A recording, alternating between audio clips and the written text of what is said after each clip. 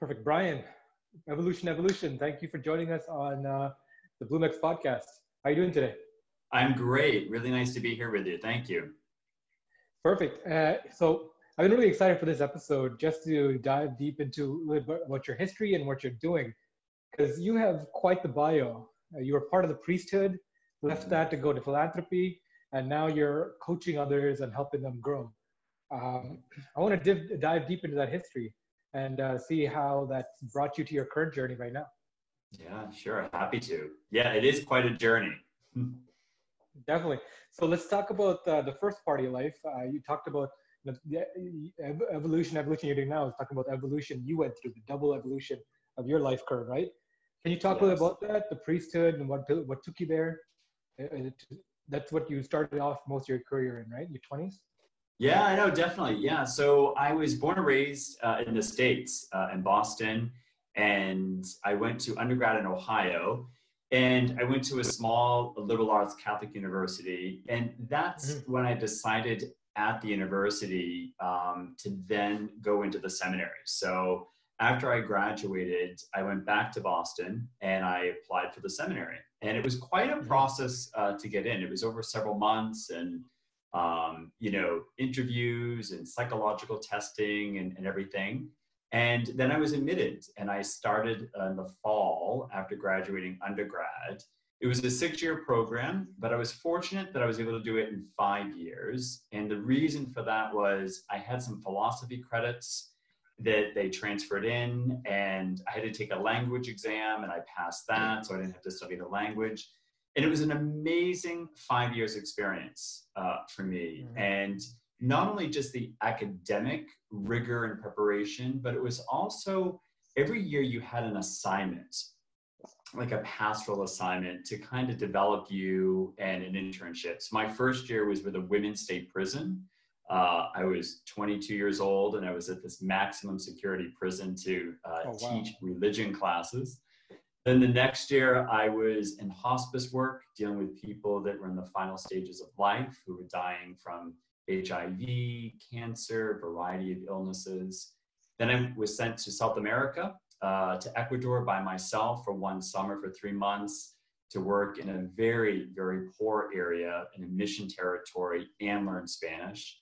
And then I also served in an internship in Boston before I was ordained. And I was ordained a priest in 99. And I was young. I think I was just turning 27 at the time. In my first 4 years, I served in a parish west of Boston. And it was an amazing experience, like 2,700 families. And it was vibrant. In so many ways, I felt like I was working in Las Vegas. I did weddings nonstop. It was like a parish that had wedding after wedding. And I was booked constantly for weddings. And then that led to being booked constantly for baptisms. And you entered into people's lives at critical moments. And it was beautiful, like really beautiful. And then as everyone may, be aware, remember, the sexual abuse crisis that erupted in the United States and then filtered throughout the world. The epicenter of that was Boston, where I was a priest. And the cardinal who was there at the time, Cardinal Law, ended up resigning at that time. And it really, really began kind of the process of healing for the archdiocese and for the church. But a new cardinal came to town. Sean O'Malley was his name, who is known as a man who is a kind of a healing presence, someone that, really was there to help bring forth healing and new decisions. And one night, on a Thursday night, I always remember this, I got a phone call around 9 o'clock from one of the regional bishops saying, "Hey, Brian, could you come in for a meeting tomorrow at noon? Everything is great, but we want to talk to you about an opportunity." And so I went in the next day and I was told that the new cardinal had selected me to be his, to use a secular term would be chief of staff, but the church uses a term called private secretary. So literally overnight, my life changed. I moved into the cathedral with the cardinal. I traveled with him throughout the world. We were back and forth to the Vatican on a regular basis, meetings with the Holy Father, diplomatic events. We were at Pope John Paul's funeral, all the diplomatic events around that. And it was an amazing, amazing experience on a global platform. But that's really when I came to make the decision to leave. And so I'll pause there. I don't know if you have some questions that but that just that's the nutshell of the story there. No, awesome journey. I guess my first question is, did you map out this career as the priesthood? Did you know what you're getting yourself into? Did you know what that looked like? Or were these like moments that organically came, like going into the seminary, right? I did go to a lot of cemeteries too as a priest. No. Right? No doubt. But like, did you map out what you want to be doing, or was this something that you just evolved into, right? Naturally. Yeah. It's funny. I've been asked that question. I look back and I think the moment I can kind of pinpoint in my life that I felt there might have been something deeper inside of me. I was a little boy, and I remember being in church with my family. We went to Sunday Mass. We were not overly like crazy religious. I mean, we went to church on Sundays. God was spoken about at home.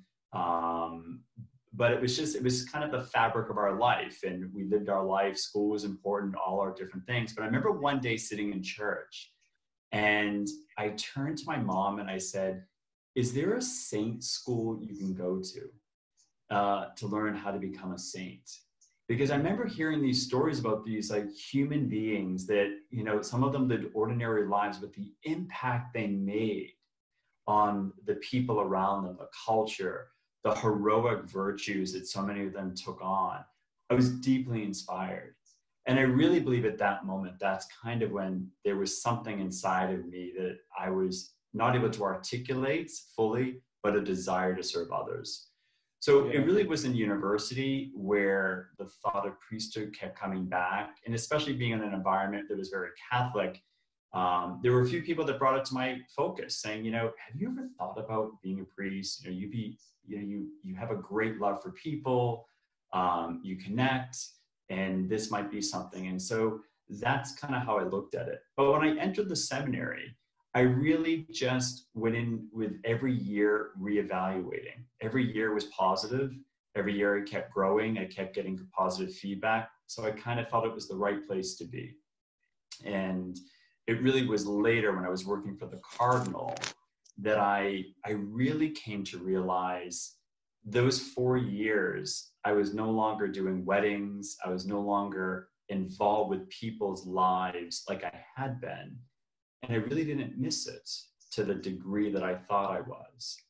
And I really enjoyed the work I was doing, but also came to realize that I could be authentic to myself, who I was, that I wanted to love another person, that I could bring that love and service outside of being a priest, and really made that decision to move forward out of that.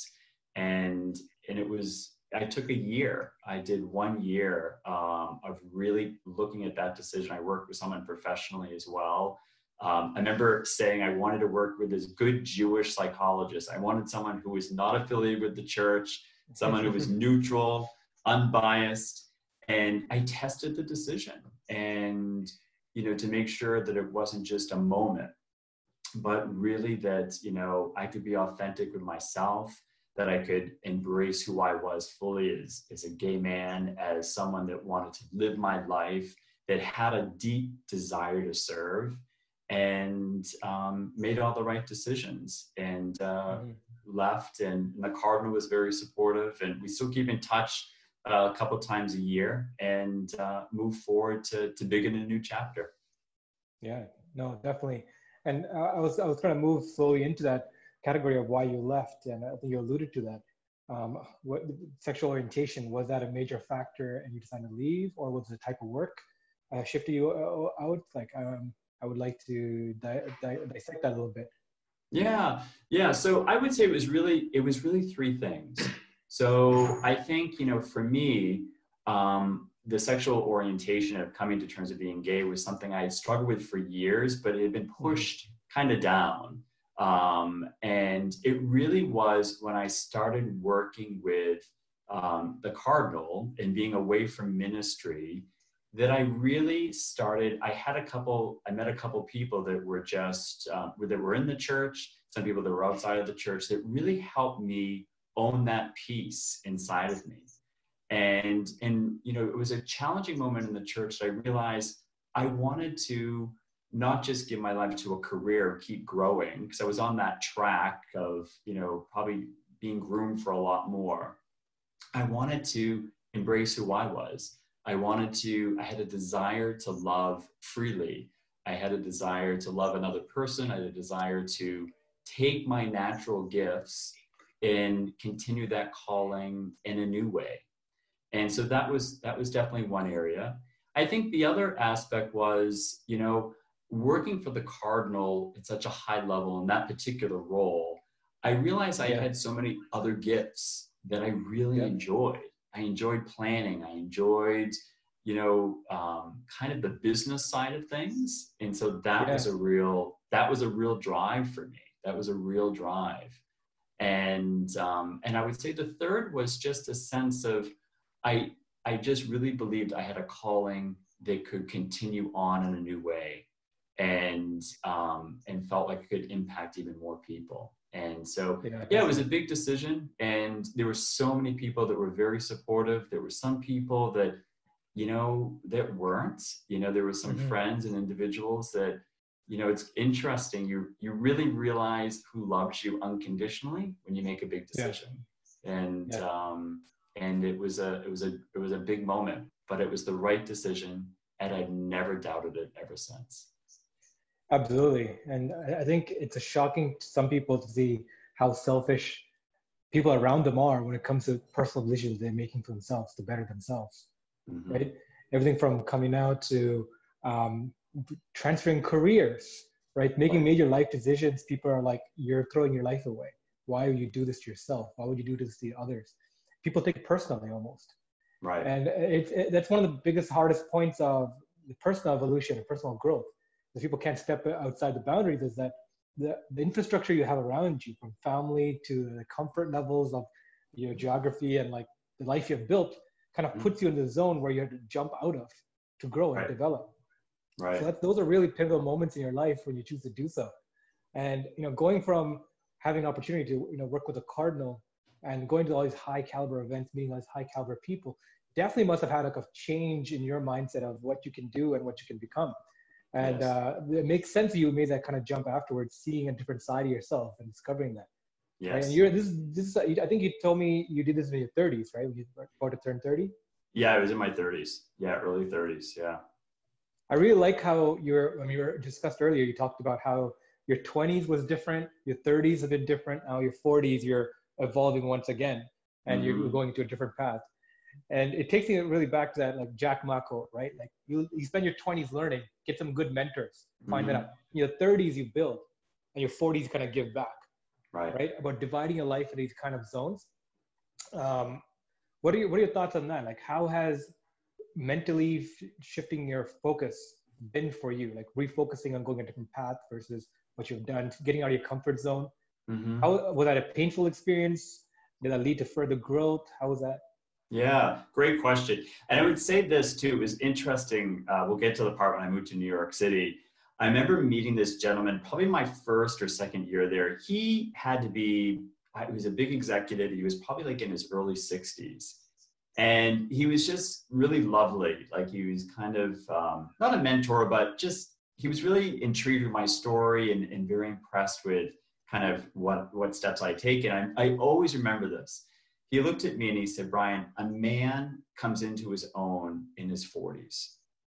And he said, you'll understand that more when you get into your 40s. And I have to say, now that I'm in my 40s, in the late 40s part of it now, it's the truth. I have to say, when you enter in your 40s, you really do enter into a new phase. So for me, the 20s was, it's all about academics, undergrad and then seminary. and then being ordained at the end of the 20s. And I have to say that at that particular time, I was very focused on what's next, what's the next step, how do I do this, checkbox, okay, I finished the seminary, now I get the assignment, now I get a bigger assignment. Where the 30s was a chance of really coming into my own a little bit in the early stages of like embracing what I wanted, not what others expected of me. And I think that was probably the biggest aspect of when when I had to step away from the church, when I made that decision, it was a sense of owning what I really desired. And that's what I kind of lived my life on since then. It's always asking that question, what is it that I desire? Because when you're really honest to that desire, that's where the truth of who you are and what you need to do. And Absolutely. That's what will continue to evolve. And that's kind of the step I took. Absolutely. And it's interesting because, I talk to people from all different fields of life, and it's about the same, right? In your 20s, you're so pushed by family or your environment of trying to like get ahead and move ahead and get those check marks under you. And you're trying to follow what other people's paths have been put in front of you. Your parents want you to go to this particular school, get this particular degree. Your friends are graduating and getting these kind of jobs. So you're trying to chase after. You're like chasing after a potential dream about, you don't really know what you're building. And then you hit this point where you reach this potential of growth, or you hit a benchmark, and it's like, wait, this is not enough. Yeah. Right. I experienced the same thing where like, you chase a certain like income level, and you reach it, and you start reaching for more. So reaching for more, and you start realizing this is not a never-ending game. And growth doesn't necessarily have to be associated with a paycheck. It can be associated with many different aspects of your life, and you have to spread that along. Right? Growth happens when you develop character, understand who you are, understand what your needs are, understand what your desires are. Absolutely. But I just want to, I have a personal curiosity about working within the church and being a priest, right? I mean, the Catholic Church is, as an institution, over 1,000 years old. It's built on all these legacy systems. And you can imagine, like, there's probably a bunch of bureaucracy there. Like, how does it work internally? That's, I guess, like, is it like an NGO, like a super large NGO? It's like its own government. It's is it a multinational corporation? Like, you, after seeing so many different structures, working in NGO life, working with private enterprises, governments, right? How, to somebody who's on the outside, how would you describe the organization? Right? Yeah, great question. So within the church, I'm going to say this. I'm amazed at how it works. So it's the most bureaucratic system in the world. And it's probably the bureaucratic icon for every other institution that has many layers. So I have to say, working within the church, number one, I think it's really important to say, I saw more good in the church than bad. And I will always stand by that. I saw so many people who are truly dedicated to really wanting to bring goodness and impact and in wholeness to other people. Are there some people that are deeply flawed and made some bad decisions and have grave impact? Yes. But overall, I think there is a mission there, people that want to make impact and good.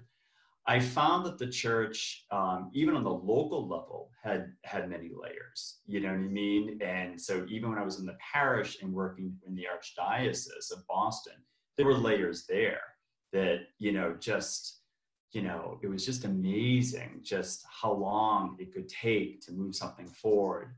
And then when I worked with the Cardinal, and we were at the Vatican, and meeting all these other cardinals and meeting, different offices at the Vatican, it was unbelievable. Like I just couldn't get over how many months it could take to get certain things done. I would say there was high diplomacy and there's an art skill. I mean, they are the ones who founded like the first diplomatic, aspect. So there was a high level of diplomacy there, and it was amazing. But I think, again, the part that I saw too is they were human. And, sometimes I saw people that were beautiful and how they took their leadership. And I saw some that I found quite surprising and how they engaged as well. And it was amazing to watch and to see that happen. And it was, I found being at the Vatican for so many of those different opportunities, that was just an amazing experience to see that. And sometimes just would scratch my head like, how does this all work?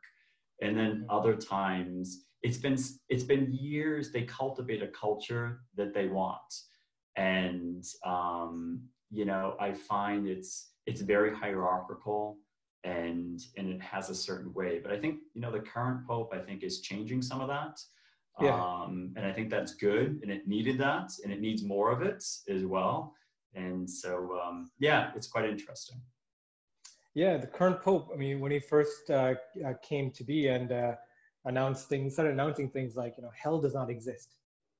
And like radically change, like, putting out these radical thoughts out there from the top down, kind of woken like a lumbering giant, right? Like within the system of like all these different change. But as an outsider looking in, that made me really attracted to the church, because they're like, look at this person, the Pope, who's coming in, vastly changing the way that the propaganda machine behind religion, right? And trying to push that away and trying to go to the purest form it is, like what is meant there, what it's meant to be, right? Is to serve people, to help them attain betterment, right?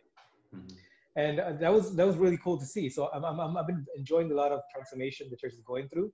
But mm-hmm. me, I love history, right? So nice. One of the things I love is diving into history, from everything from the Roman Empire to the Holy Roman Empire, and mm-hmm. how the church came to be with Emperor Constantine, and Constantinople and the Byzantine Empire, and how the right. church spread within these empires and how they developed, right?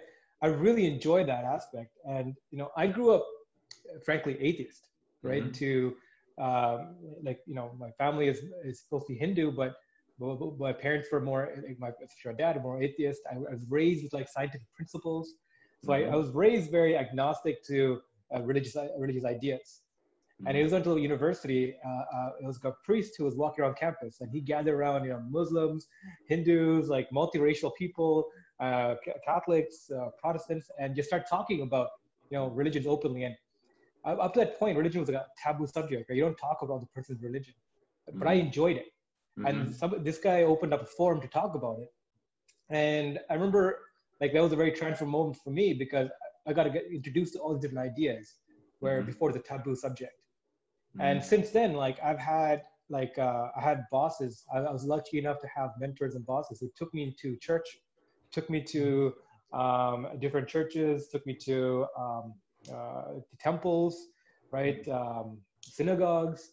Like I've gotten to see these, and like you get to see the layer that is beneath the religion, mm-hmm. which is servicing people and making them feel part of a community, and mm-hmm. give them focus and direction in life.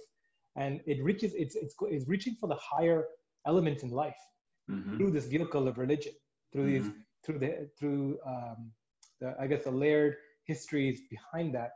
Mm-hmm. It's a powerful force. And as a minister, as like someone who's in charge of that particular church, you get to levy that power to direct people in certain directions. Mm-hmm. Right? And I really enjoyed seeing,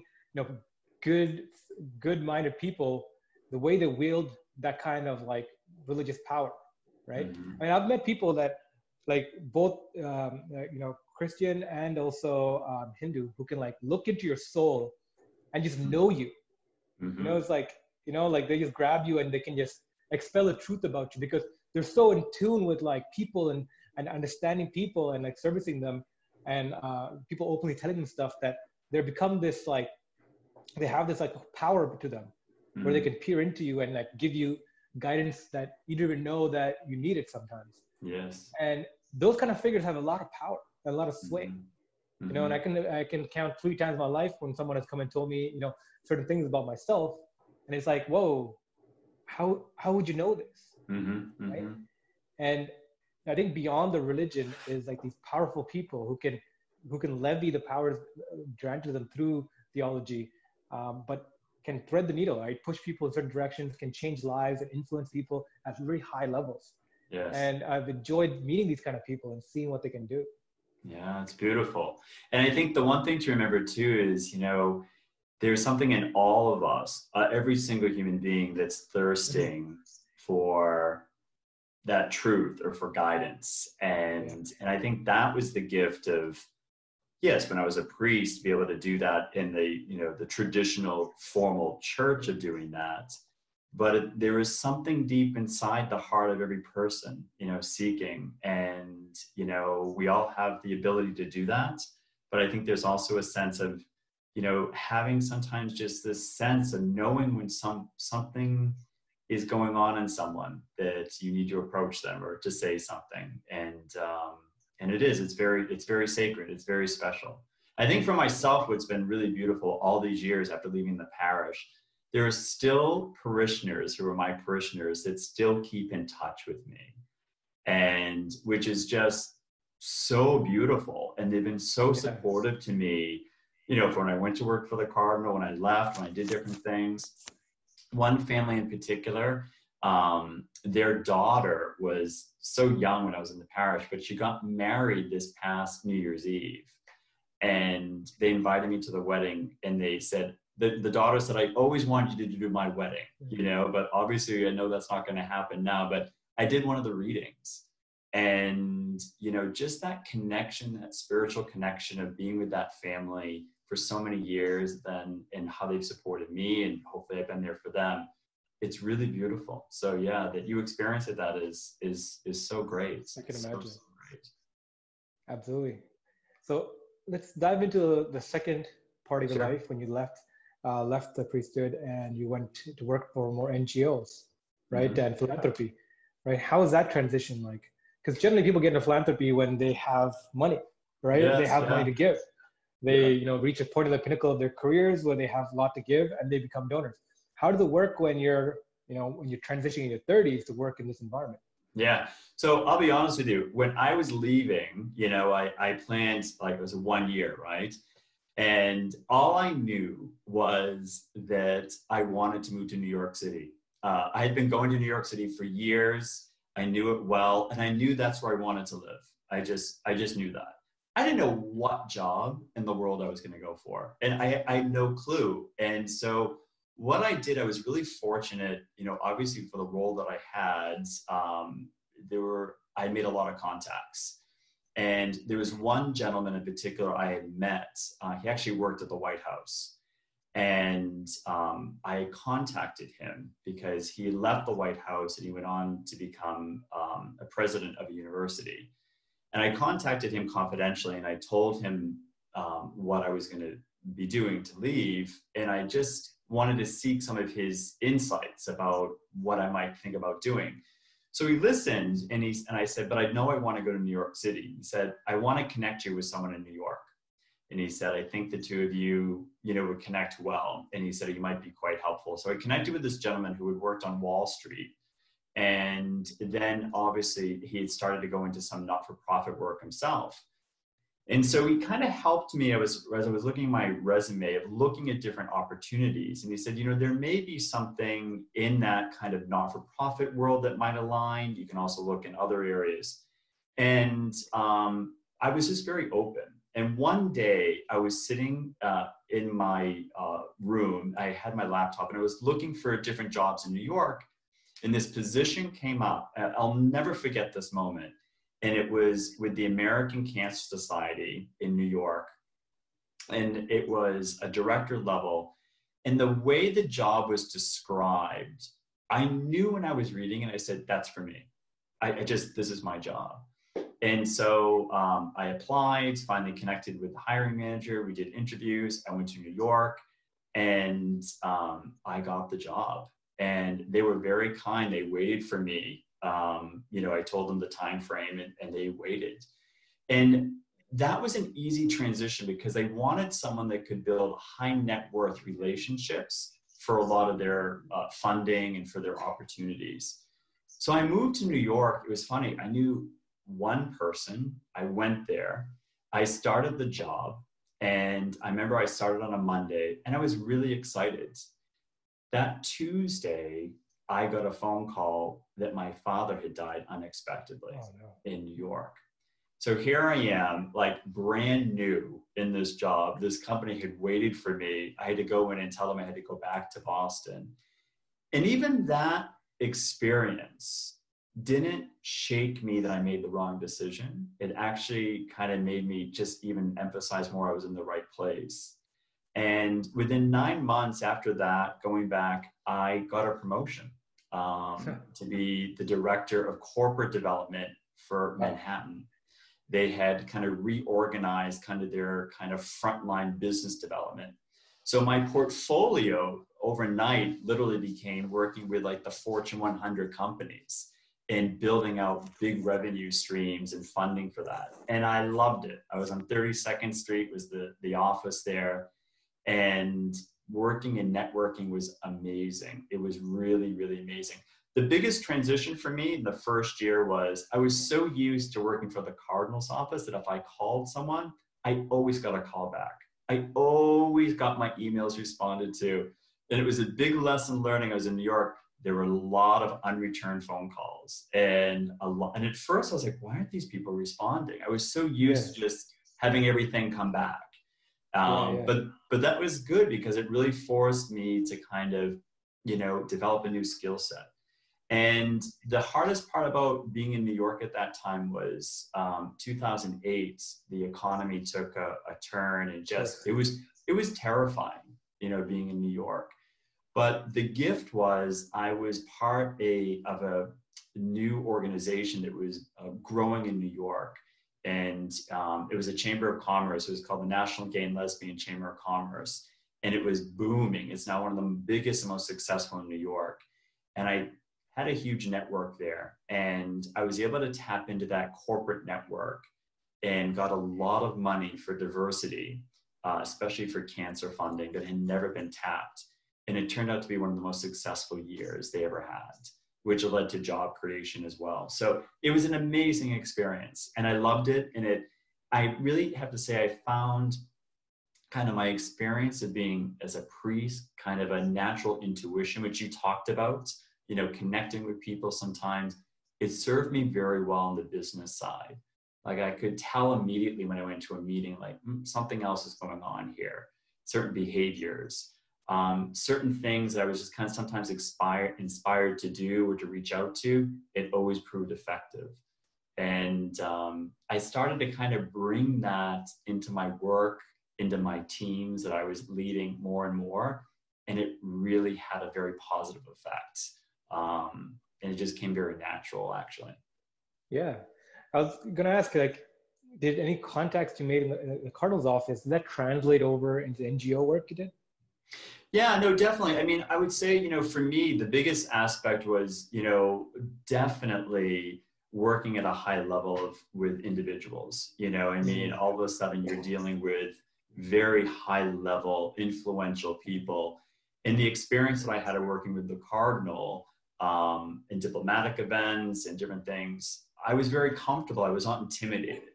So I was never, and I think that's the biggest thing. I was confident in a humble sense, and I wasn't intimidated by like big egos that I encountered quickly in New York. And for some reason, I was able to have a skill set to know how to manage them with ease and not feel intimidated. I found too, working with the Cardinals, I did a lot of correspondence. I drafted a lot of things, letters for him. Sometimes when he was asked to write forwards to books, I would kind of draft some of that for him to look at. So I think my writing and the ability to know how to connect with people helped quite a bit too. And, being a priest, and I think also just part of my nature as a person, I was pretty high touch points. And I think that came through in how I engaged with individuals. And as I built my network, I think it came from a place of sincerity. And I think people felt that.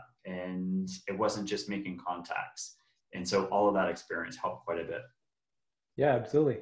So you spent your 30s mostly work with NGOs and nonprofits and philanthropy. And now you're transitioning again, right, to more growth coaching and personal development. Right. Right. How's that been? What was the decision tree there? Yeah. So after being with the NGOs, as executive director at NYU Medical, then I became executive director at the University of Toronto, Faculty of Medicine. Then I was a partner in executive search for a few years, got recruited by recruitment firms to go into that. And then I really just was in a moment that I wanted to bring all of that together. I just felt this deep sense. I always loved having my own business. Yeah, I desired to do that. And so I established Evolution. And, the name means a lot because it's kind of been my life. The first evolution is our natural evolution of who we are as human beings, especially now during COVID. You see even more how evolution plays into our life. But that second evolution is the one that you own and who you want to be. And so for me, it was really powerful now where I'm at to be able to help individuals evolve to be who they want to be authentically, especially in work. I just really find, that's where we spend so much of our time. And we all have a mission. We all have gifts to bring, whatever it is in life. And so often people just they limit themselves of what they think they should do, but they don't do, or they do what people are kind of told them what to do.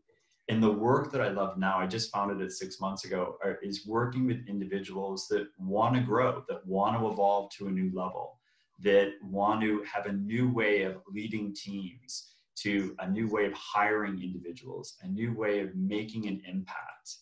And my belief, and this is, I think, really the core of the work that I'm doing, is when you're fully aligned with who you are as a person, with your gifts, with your values, with what you believe your purpose is, that is what will make the greatest impact fully in your work and who you are as a person. And, you can't separate. You just can't separate. This is what I do for work. This is where I am as a person. You're the same person. And when you start trying to live in two different worlds, as I did for a period of time and so many others, that's when you're conflicted. That's when you don't feel you're successful. And that's when you're not making impact. So it's been a real joy to establish this. And even in 6 months, the company is evolving as well. So it's been quite exciting. Amazing. Right. That's great to hear. What kind of people do you work with, and how can people get in touch? Yeah, so some of the individuals, when I established the company, I decided I just put out there kind of my expertise. So I love working with individuals at any stage of their career growth. Obviously people who are at the executive level, I've had a lot of experience there. People who are in the healthcare space, people that are across the board. And I used to, everyone says, who's your target audience? That's the number one thing everyone keeps saying, and you need to have that. My target audience are individuals that are either in a leadership position or aspire to be more deeply in a leadership position, and really want to be aligned more deeply with their purpose and how they make that impact. So some of the individuals I really love working with are people that are leading organizations, whether that's in not-for-profit or for-profit, entrepreneurs, and people that really feel that they have a purpose of why they're there. And they want to also cultivate an environment around them, what they're doing. So I've been working a lot with not-for-profit leaders, also physicians. I've been hired by physicians as well. Sometimes, they're individuals that get on a certain track in life that, they go to medical school, then I do residency, then I do a fellowship, and now I'm supposed to be this. And now they're at a moment of, wow, like I want to do this now, but how do I go there? So that's been one area. And also people that are looking to make a change in their life, people that want to move into another direction, people who are starting companies, love working with them. And also newcomers is another big area that I've spent a lot of time with as well. People that are looking to make a huge change and impact. So absolutely love working with individuals and also teams as well. Yeah. I mean, the rise of coaching lately as an industry is super interesting, because I think there's currently we're going through this big transformation, and the older institutions are not being as effective anymore. Mm-hmm. You know, schooling is not driving people towards happiness, right? Mm-hmm. It's not giving people the ability to transform and change themselves. You know, even like existing infrastructures from churches to schools to governments, right? We're so used to treating people like just like as resources, just work, make money, pay your bills, you know, take on debt, pay that debt off, right? You're meant to be a worker, pick a company, work there for 30 years, 50 years. That used to be the old model, right? Right. People were like cogs in a machine. But now the current environment translates to people being more valued at a higher level resource. People are more valued and can extract more value out of life of being more higher thinking, more higher creative individuals who can problem solve at deeper levels, right? Mm-hmm. Whether it is from getting a bunch of skills that are unique and blending them together and creating a company or providing a service, right? People's limitations are now being removed. But with that has come this influx of a need for more interpersonal, one-on-one kind of coaching and involvement. So I feel like coaches and growth coaching, performance coaching, these are all terms that were only available for like high functioning people before. Mm-hmm. Mm-hmm. CEOs, the VPs of the world, whose corporation pay for that. Or like if you're like, you know, a cardinal, or if you're like, you know, at a high level position before. Right. Now I feel like a lot more people can benefit from this type of thinking. Mm-hmm. Right. Mm-hmm. So do you do any kind of like seminars or more like teaching or like actual classes to get a wider audience to get into the mindset of growth? Yeah, that's it. First of all, I just want to agree and affirm what you just said. I think we're living in a time right now that, you know, so many things are changing. And I think there's an awakening among individuals of the old way of companies and the old way of doing things. That's gone. You know, there's a rise now of like mindfulness, the importance of meditation, the importance of being grounded in where you're at.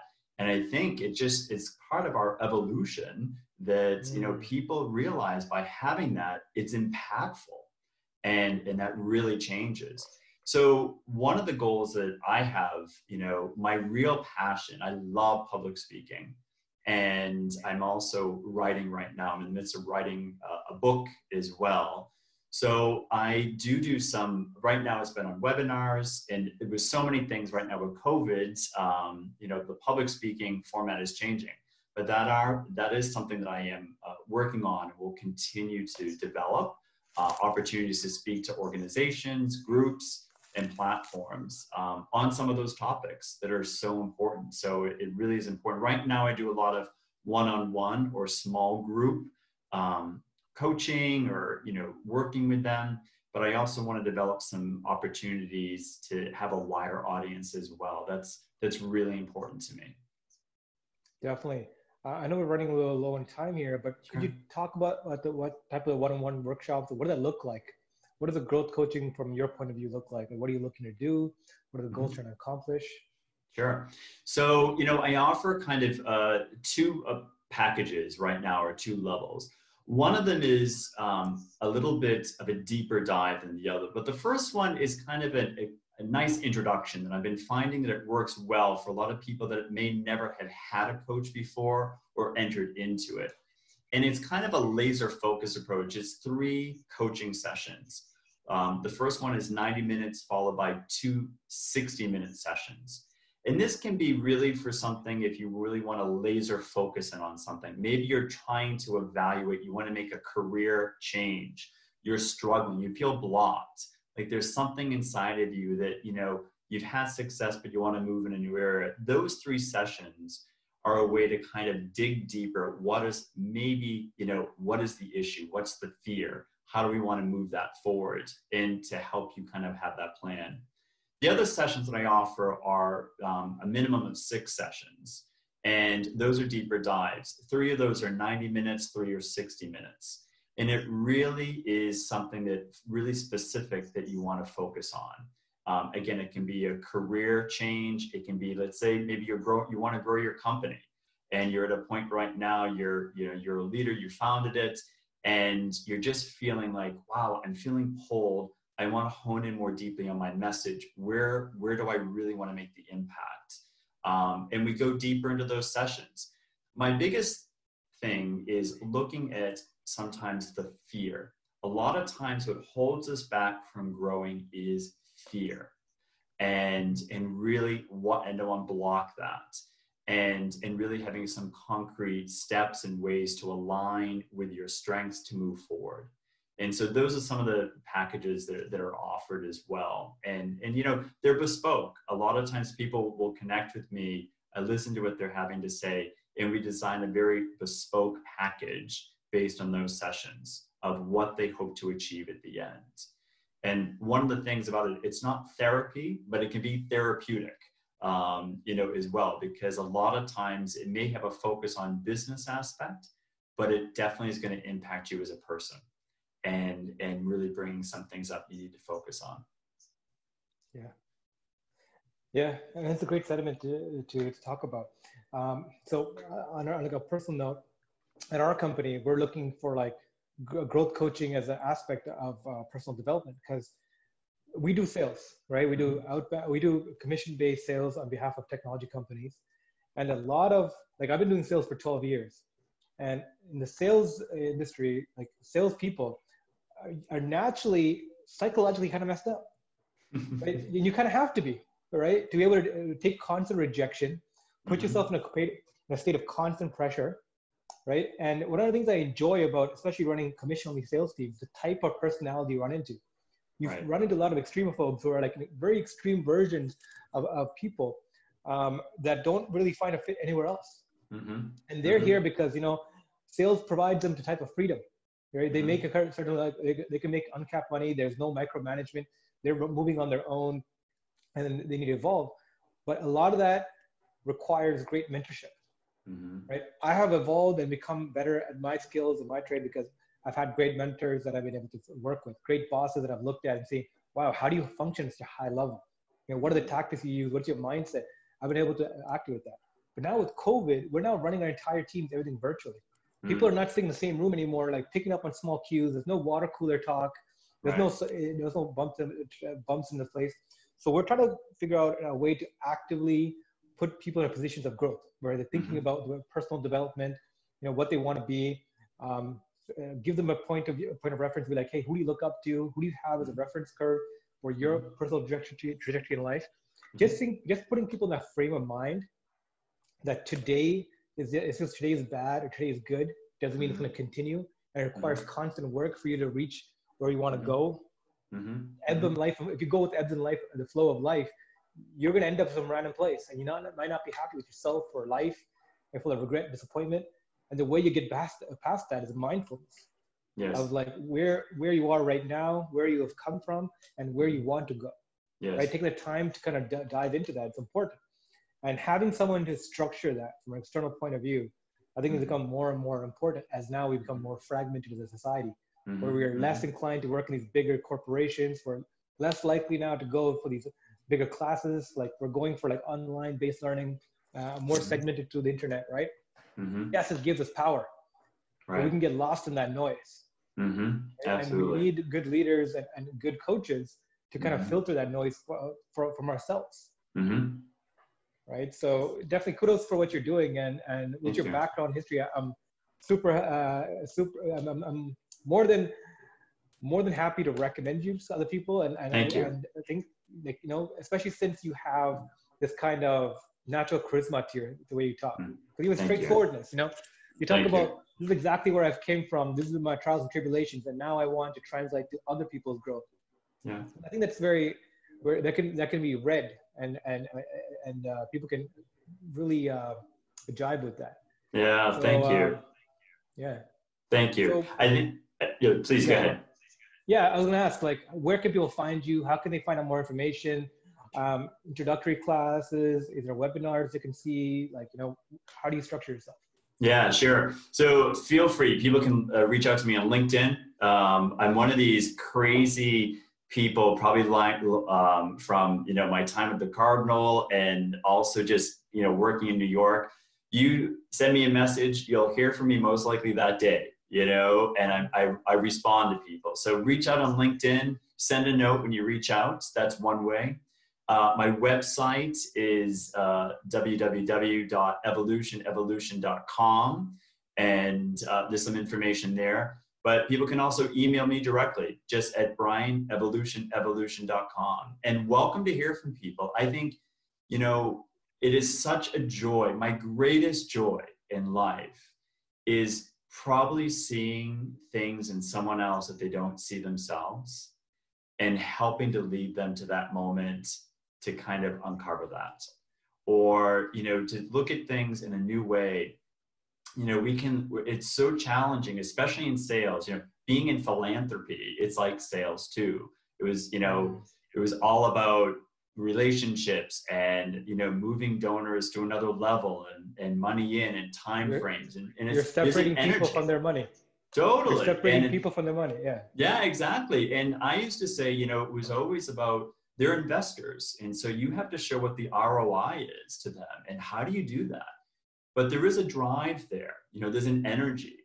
But, you know, I used to hear from people too, like, oh, like, I find it so hard, you know, they could cultivate forever, but they never close deals. Or, you know, so many people were very good in technical things, but they weren't good about networking. And, you know, really, it always ties back to who we are, like who we are. There's usually something that's inside of us that's holding back and helping us not achieve something, or being misguided. And that's where coaching and having, you know, individuals like myself and so many other talented individuals to work with people to help them look at things in a deeper way takes so much out of it. And especially in the workplace, especially now, more people are going to be at home. That's a whole different dynamic. And, you know, people who are extroverts probably had a lot of energy when they were in the office. Now they're more isolated. And how do you capitalize on that? What are you doing? So yeah, it's a big moment. And I think it's exciting because it's a new chapter, and it's a new way of aligning that mindfulness, that kind of spirituality, whatever you want to call it, with your gifts.